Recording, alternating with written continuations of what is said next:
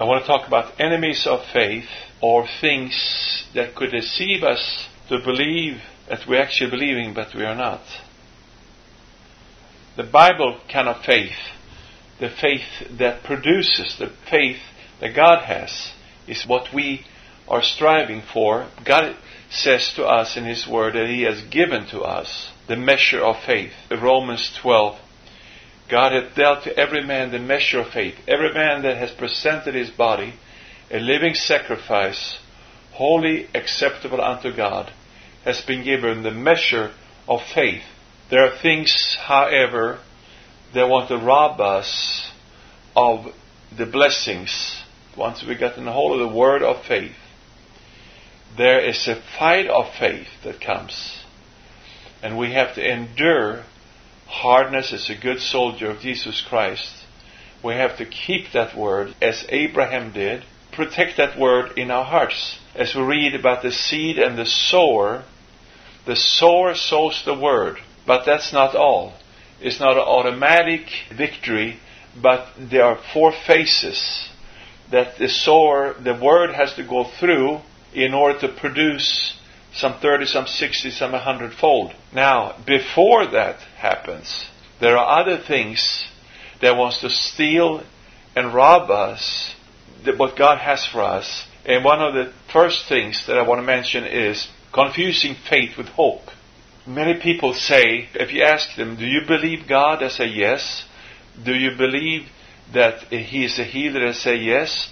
Do you believe that He has healed you? Or that He will heal you now when we pray? And they say, I certainly hope so. Indicating that they are they're trying to place it on God rather on the Word of God, or they're trying to pass the buck, so to speak, rather than saying, yes, I believe so. They say, I hope so. And hope is deferring the answer to the future.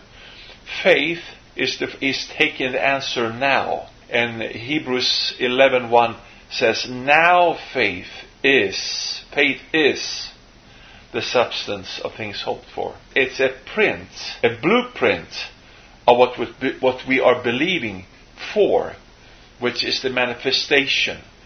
Before a builder builds a home, a house, he has a blueprint.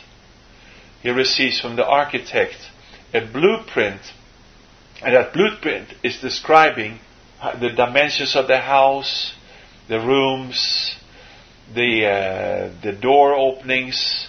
All these things are described in the blueprint, but it's not yet the house. It's just the blueprint. Now faith is that blueprint, and we receive that blueprint based on the Word of God, the promised Word of God, what God has promised us. That's what we base our faith in. If there is not a promise in the Word of God for what we're believing for, we cannot give substance to our faith. We can only believe for what God has promised in His Word. And clearly He states in His Word that He has promised healing. Himself took our infirmities and bare our sicknesses. And then we read in 2 Peter 2:24, by His stripes ye were healed. Isaiah 53, by His stripes we are healed. He has promised healing. Jesus took the disease, He took the punishment of sin, He took the sickness and disease upon His body when He died on the cross. When He was whipped with those stripes, by His stripes, with those licks, creating stripes on His back, tearing up His back, causing the blood to come out of His back. The Bible says in Psalms that His back looked like a plowed field.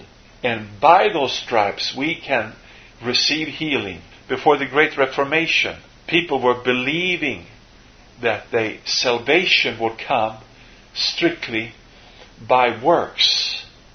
If I do this, if I hit my body, if I fast, if I pray so much, if I do these works, I will earn salvation. But God gave Luther a revelation of justification by faith. No, it's not by works. Luther said, it's by faith. For by grace are we saved through faith, and that not of ourselves, it is the gift of God. Hope refers salvation to the future. One of these days, if I am a good enough person, if I work hard enough, if I go to church, if I pay my tithes, if I do good works, if I help the poor, I will earn salvation, or I will receive salvation for my good works. But that's not what the Bible says. The Bible says we do the good works because we believe. We do the good works because the love of Christ leads us and directs us, and it pushes us to do the good works. The good works come out of the new nature that we receive by faith in Christ Jesus. Hope is always the future. People hope to be healed. They hope to be blessed. They hope to receive the answer to their prayers from God. They hope to have the money to pay the bills. They hope they have the strength to go through what they're going through. They hope they have the strength to do the work that they need to work. This is an enemy of faith. It stands in the way of faith. If I say to you, will you be healed when I pray for you? And you reply, I hope so. That means that you will not be healed. There's no healing in hope. As far as faith is concerned, hope is a delusion. Faith is always present tense, because hope is in the future. It's a hindrance to faith. If you are in faith regarding something right now, you are believing. You have the blueprint inside of you. You have the vision of the answer. You're already walking in the future, so to speak. We hope to be in heaven one day. But right now we can walk in heavenly places. When we reach heaven, we will hope no longer. We have this hope in Him. Bible hope is a wonderful thing. But hope that defers God's blessings to the future is an enemy of faith.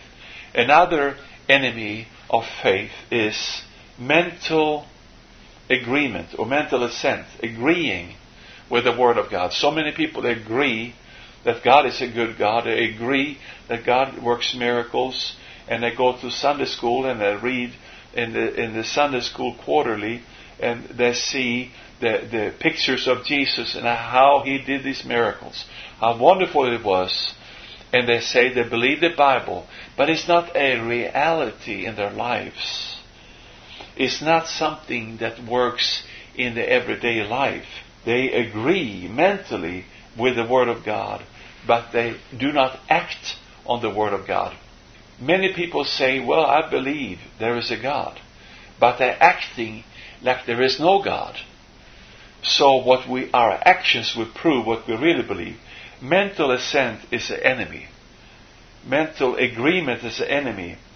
It makes us think that we really believe. It claims that the whole Bible is true. It says, I believe every word of it, but there's no actions. If we pray for people to be healed, we have to believe that there is healing before we believe, in order to pray the prayer of faith. You have to go from agreement to God has healed to God heals me, or God has already healed me. The traditions of men make the Word of God of none effect.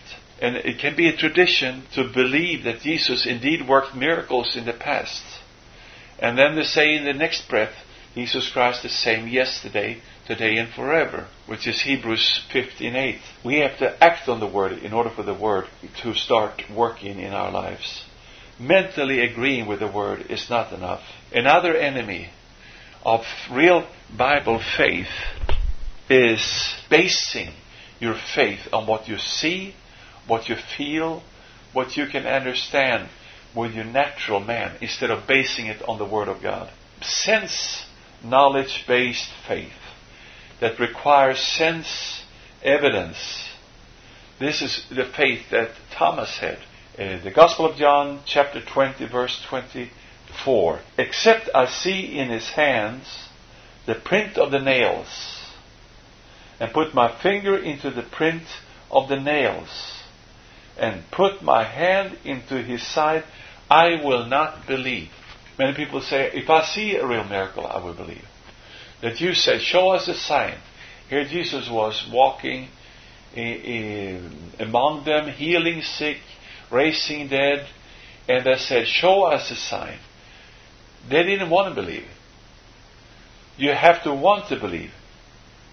And do not base your faith on what you see. That is not the Bible faith. That's not God's kind of faith. That's what Thomas did. He wanted to feel. He wanted to see.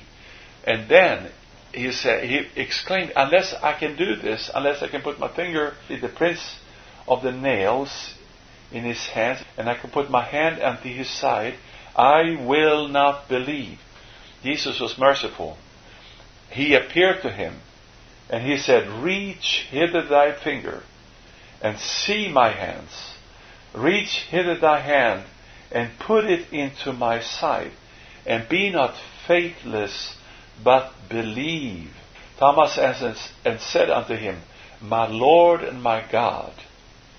Jesus said unto him, because thou hast seen me, thou hast believed. Blessed are they that have not seen, and yet have believed. God's faith, the God kind of faith, does not require physical evidence. It believes based on the Word of God. So we see a contrast here between Bible faith, basing the faith strictly on the promises on the Word of God, and between the faith that requires physical evidence. This is Bible faith versus sense knowledge faith. Many carry the Bible to church. They carry their Bibles, they carry the Word of God, but they do not trust in it. They refuse to act upon it. They have no understanding of it. They trust in their feelings, in their emotions, in what they can see, hear, taste, smell. Real faith is acting on the Word independently of any sense evidence. We have two categories of unbelief. The first one is based on lack of knowledge. My people are destroyed for lack of knowledge. People do not believe because they have no knowledge of the Word, never heard the gospel preached to them, never been taught faith, never been taught the word of faith, never been taught that God is a good God, that God still performs miracles, that the Holy Spirit has been given. Many people walk in unbelief because of lack of teaching, because of lack of understanding. They have never received, heard that word, and therefore they are ignorant and they cannot believe. There is a second type of unbelief, however, and we can read about in Hebrews 4:11. And that kind of unbelief is, in Greek, apatheias. We can translate apathy, unpersuadableness. Let's read from Hebrews 4:11. Let us therefore give diligence to enter into that rest, that no man fall after the same example of disobedience. Translate disobedience, apatheias, unpersuadableness. Apathy or refusal to believe, not realizing the importance of believing the Word and acting upon the Word. This means that the man is unwilling to allow the Word to govern him. Jesus is not Lord. The Word is not Lord. He refuses to act on his knowledge. He knows what the Word teaches. He knows there is a God. He knows that Jesus died for his sin. He knows that Jesus still heals. But he refused to act on it. Believing is an act of the will. We can act on the Word if we will. Believing is being willing to act on the Father's will. Disobedience is an unpersuadable attitude toward the Word. Then unbelief is not ignorance, but it's apathy, it's unpersuadableness. So two different kinds of unbelief. Either ignorance in the Word or unpersuadableness to act upon it. In order to receive, we must believe and we must act according to the Word of God, and we will have what the Word of God promises us. We will have victory. This is the victory that overcometh the world, even our faith.